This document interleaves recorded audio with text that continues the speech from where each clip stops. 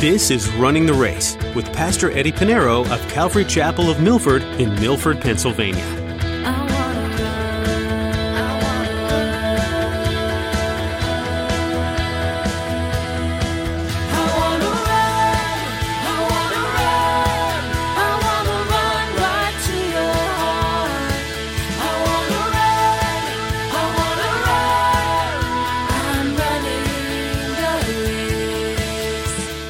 God provides all I need as the shepherd.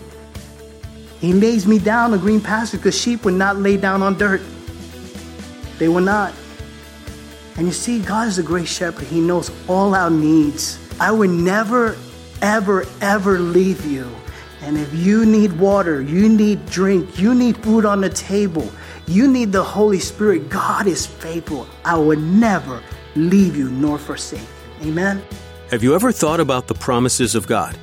Maybe someone in your life made a promise and they let you down. There's betrayal, and it can be hard to trust again. In today's message, Pastor Eddie will be sharing about the perfect promises of God. There's no way for him to be faithless. We know that God is a man of his word and will fulfill every single one of his promises. We just have to learn how to trust his word. Well, let's join Pastor Eddie in the book of Hebrews chapter 13 as he continues his message, Concluding Exhortations.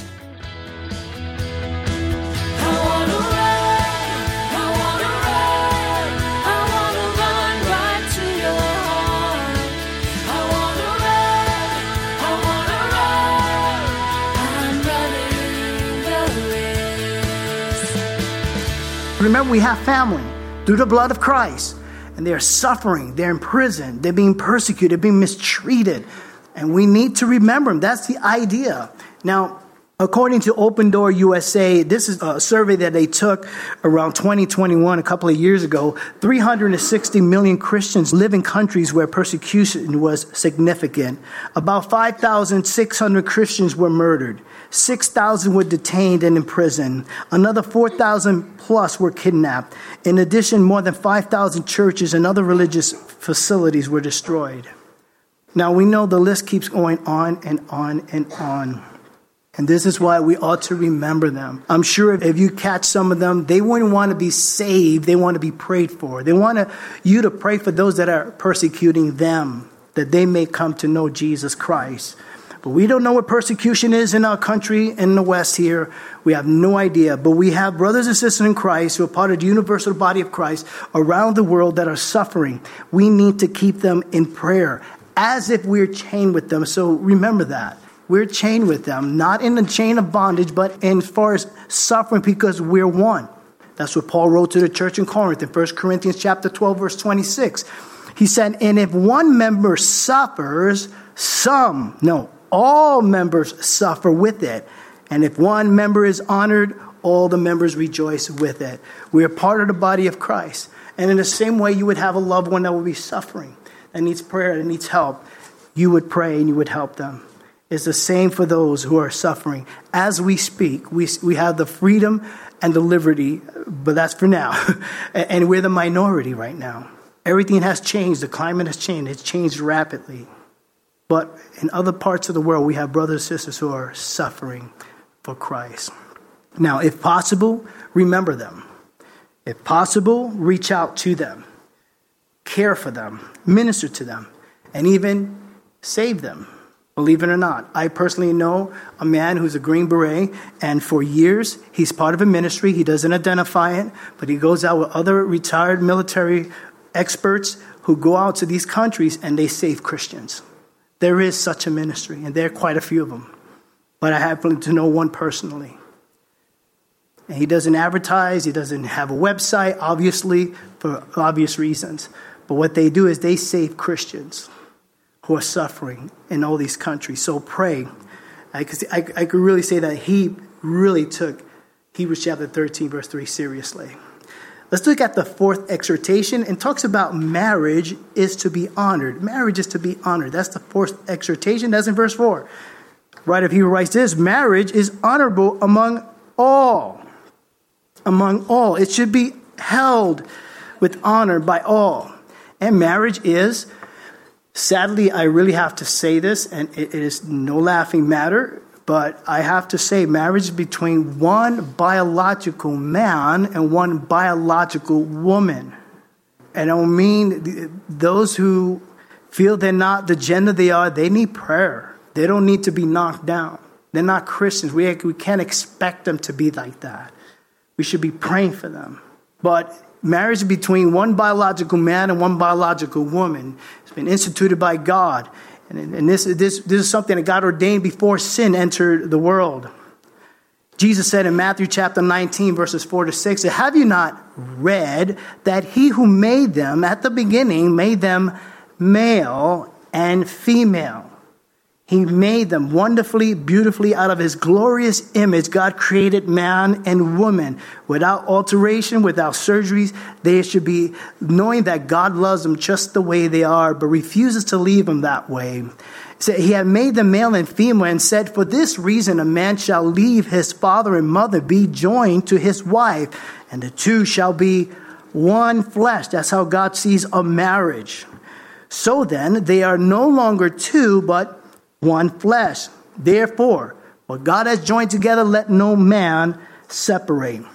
Now, it's interesting that the word honorable here in the Greek is timios, and is mentioned 14 times in the New Testament. It means precious, valuable, costly, of great price. So a marriage is precious. It is valuable to God. And that's the way it ought to be kept. It is sacred. It is beautiful. So he says in verse 4, marriage is honorable among all, and the bed undefiled. It's to be pure. Sexual relationship and intimacy is to be within the framework of marriage. Married legally, whether you go to City Hall or you go before, do it right. That is a sin any other way, because that's considered fornication. We'll look at that a little bit. But Paul wrote to the church in Corinth in 1 Corinthians chapter 7, verse 2. He said, nevertheless, because of sexual immorality, let each man have his own wife, and let each woman have her own husband.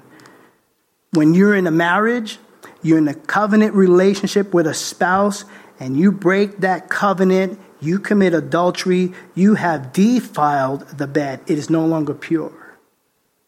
Praise God, God can restore, and he does.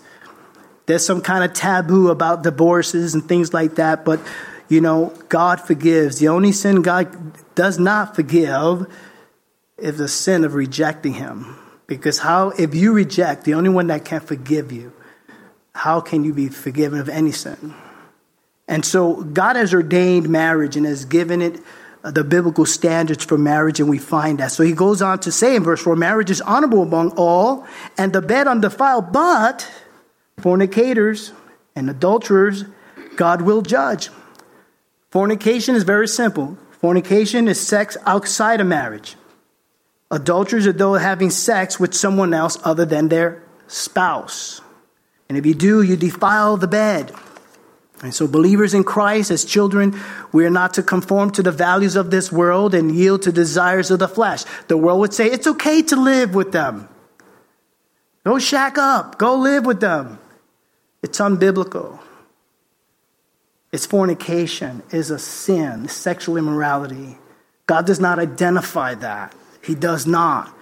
Don't look at me. I don't care. Listen, I don't want to be politically correct or be woke or be canceled. No, I'm going to be biblically correct here. Because it is a sin. I have people say, well, pray for my marriage. And say, you're not even married. I say, I'm going to pray that you do it right. Because God doesn't identify that relationship. He does not, because it's sin before his eyes. Every night and every day that you live, not being married is a sin. And so the world would tell you, oh yeah, don't worry, live. That's what they tell you, but God says differently. It's amazing how I've heard people say, oh, it's just a piece of paper. Yeah, so is your license. So is your degree, your diploma. It's amazing how those things are important. But when it comes to marriage, it's not important. You love them so, if you love them that much, you can't even sign a piece of paper. Walk away. Walk away. Leave the house. Get right with God and do it right. If that's a person you want to marry, do it right. If he tells you not now, later, we know later. Sometimes it never happens, and you hear it all the time. He said he was going to marry me. It's been 5 years now. She said she was going to marry. It's been 20 years now. It's sin. It's fornication. We're not to be conformed to this world. But what does it say at the end of verse 4? These 3 words, God will judge. God will judge. Don't take what God has ordained lightly. And so Paul again says to the church in Corinth, 1 Corinthians chapter 6, verses 9 and 10, he says, do you not know that the unrighteous will not inherit the kingdom of God?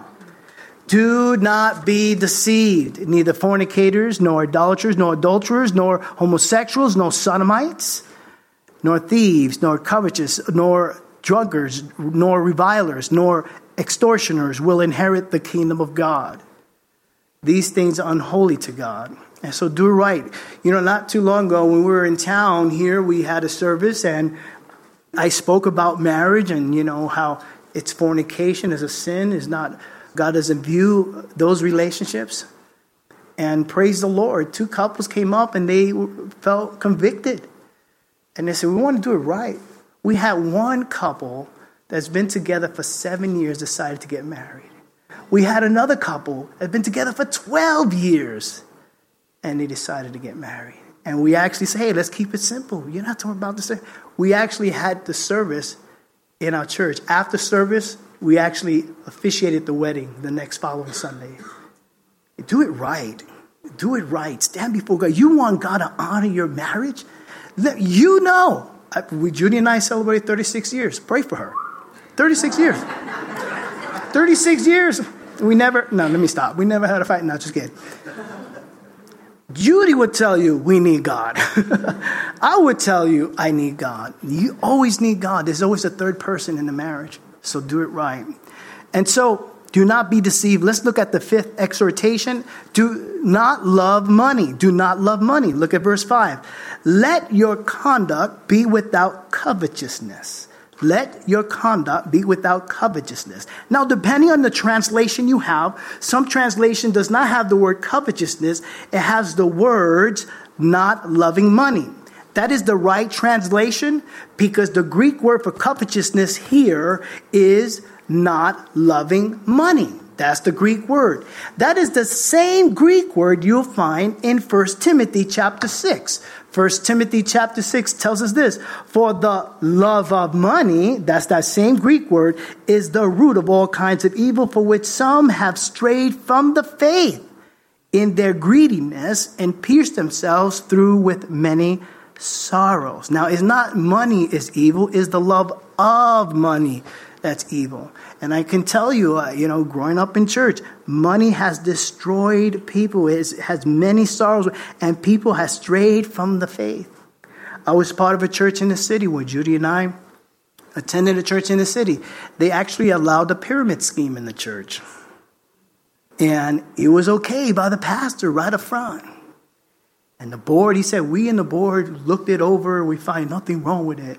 Yeah, because everybody was tithing off illegal money, of course. And, my family and I, we weren't a part of it. So you know how they treated us with love. Yeah. Anyway, so what happened was, sadly, we knew of this young man who, before he was married, we knew him as a teenager. He eventually got married, and he got really heavily involved in this pyramid scheme where, you know how pyramid schemes, have you ever heard how it works? It crumbles at the very end. People were asking him, wanted their money back because it started to crumble. And what happened was they ended up chasing him. He went in his car, a BMW at that time, and they were chasing after. It was a car chase. These guys wanted their money back, and the car flipped over. He ended up dying. But what made matters worse, the woman that was in the car with him wasn't his wife. The love of money. The love of money. Be satisfied. Look what it says. It continues on. It gives us the 6th exhortation is to be satisfied. Let your conduct be without covetousness.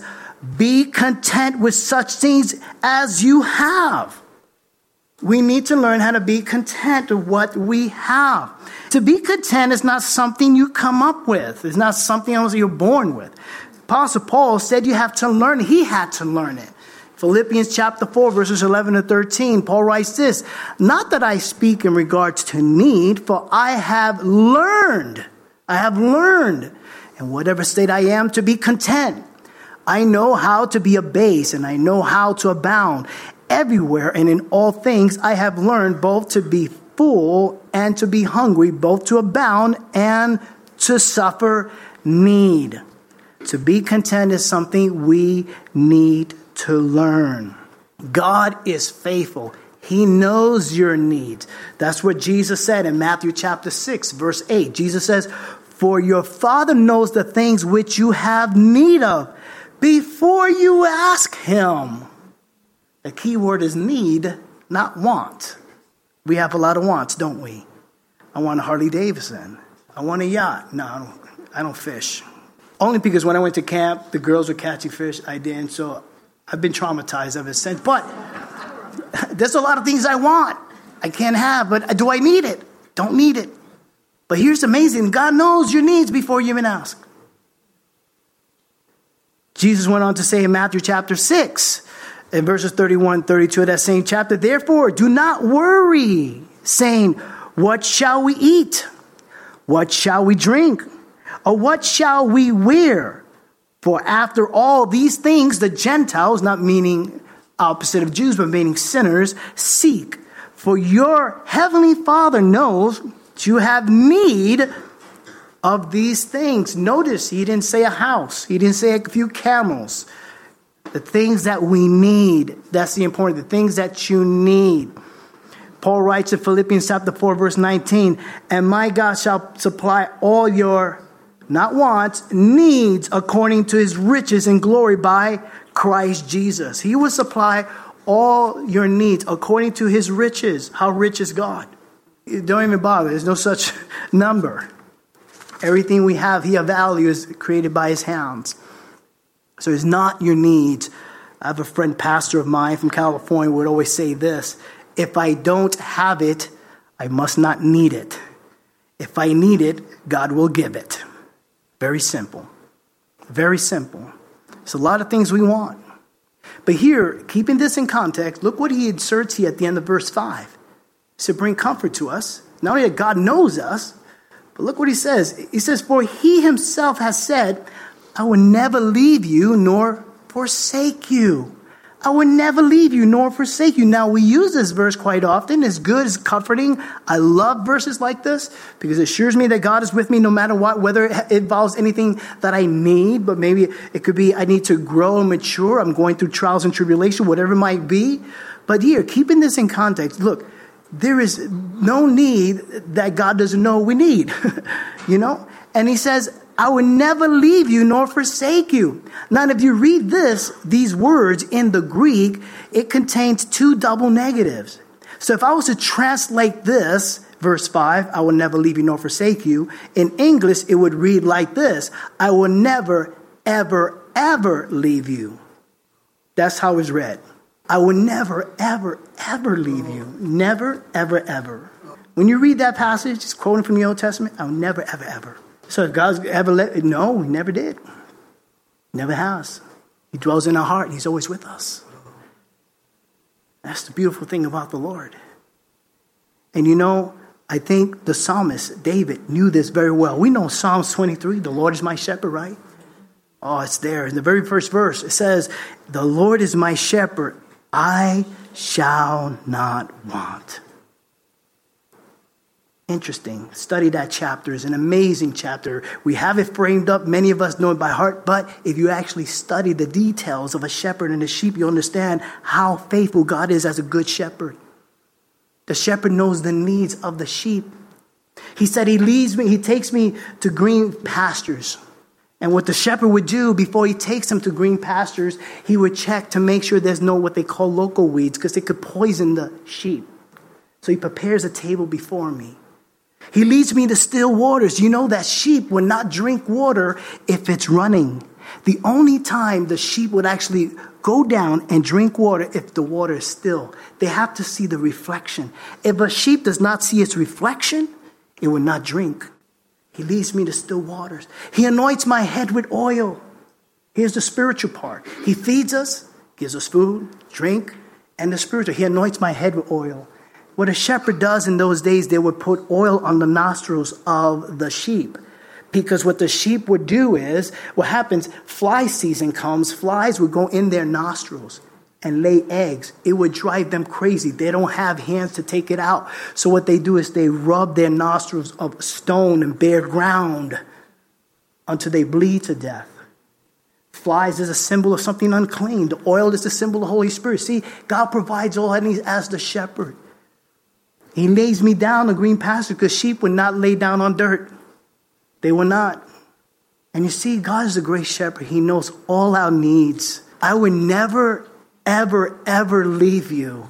And if you need water, you need drink, you need food on the table, you need the Holy Spirit, God is faithful. I would never leave you nor forsake you. Amen? Let's look at verse 6 and we're coming to a close.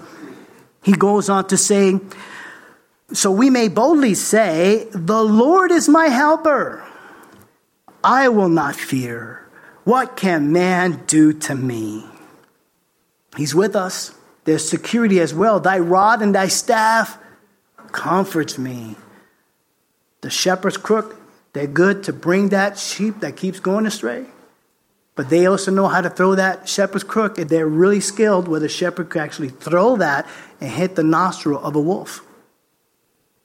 The writer's quoting Psalms 118 verse 6 is, the Lord is on my side. I will not fear. What can man do to me? What can man do to me? And we live in a time where we're being challenged but Jesus said in Matthew chapter 10 verse 28, and do not fear those who kill the body, but cannot kill the soul. But rather fear him, that is the Lord, who is able to destroy both soul and body in hell. What can man do to me? Absolutely nothing. Actually, the worst he can do to you is the best he can do to you. What's the worst the enemy a man can do to you? Is take your life. But to a believer, what did Paul says? Absent of the body to be present with the Lord, right? 2 Corinthians chapter 5, verse 8. We are confident, yes, well pleased, rather to be absent from the body and to be present with the Lord. And so we continue on. We have Jesus Christ, our great shepherd.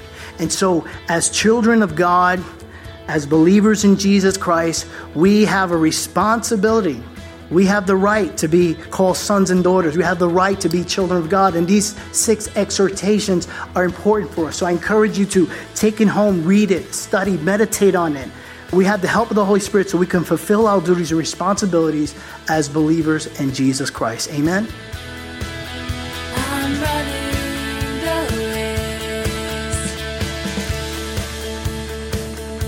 Aren't you glad you decided to join us today on Running the Race? Pastor Eddie has been making his way through the book of Hebrews in a series, Jesus is Better. We're learning some great truths about Jesus coming to be all that the Old Testament had talked about. The strength of God's Word and how it's fulfilled is something mighty to ponder. Hebrews 4:12 says, for the Word of God is living and powerful, and sharper than any two-edged sword, piercing even to the division of soul and spirit, and of joints and marrow, and is a discerner of the thoughts and intents of the heart. We pray that God's Word has been a discerner of your heart today. We're so glad you joined us for Running the Race. Running the Race is a radio ministry out of Calvary Chapel of Milford. If you're in the New York, New Jersey, or Pennsylvania area, Jessica has an invitation for you. We'd love to have you come join us at Calvary Chapel of Milford. We're conveniently located off Interstate 84 and Route 6. For service times and all the information you need, visit runningtheraceradio.com and click on the Back to Homepage button. While you're there, you can listen to this teaching again or explore more messages from Pastor Eddie. Again, that website is runningtheraceradio.com. Thanks, Jessica. Head over to runningtheraceradio.com to learn more about the church and hear more messages. Pastor Eddie has more to share with you in the book of Hebrews, so make sure you come back to hear more next time, here on Running the Race.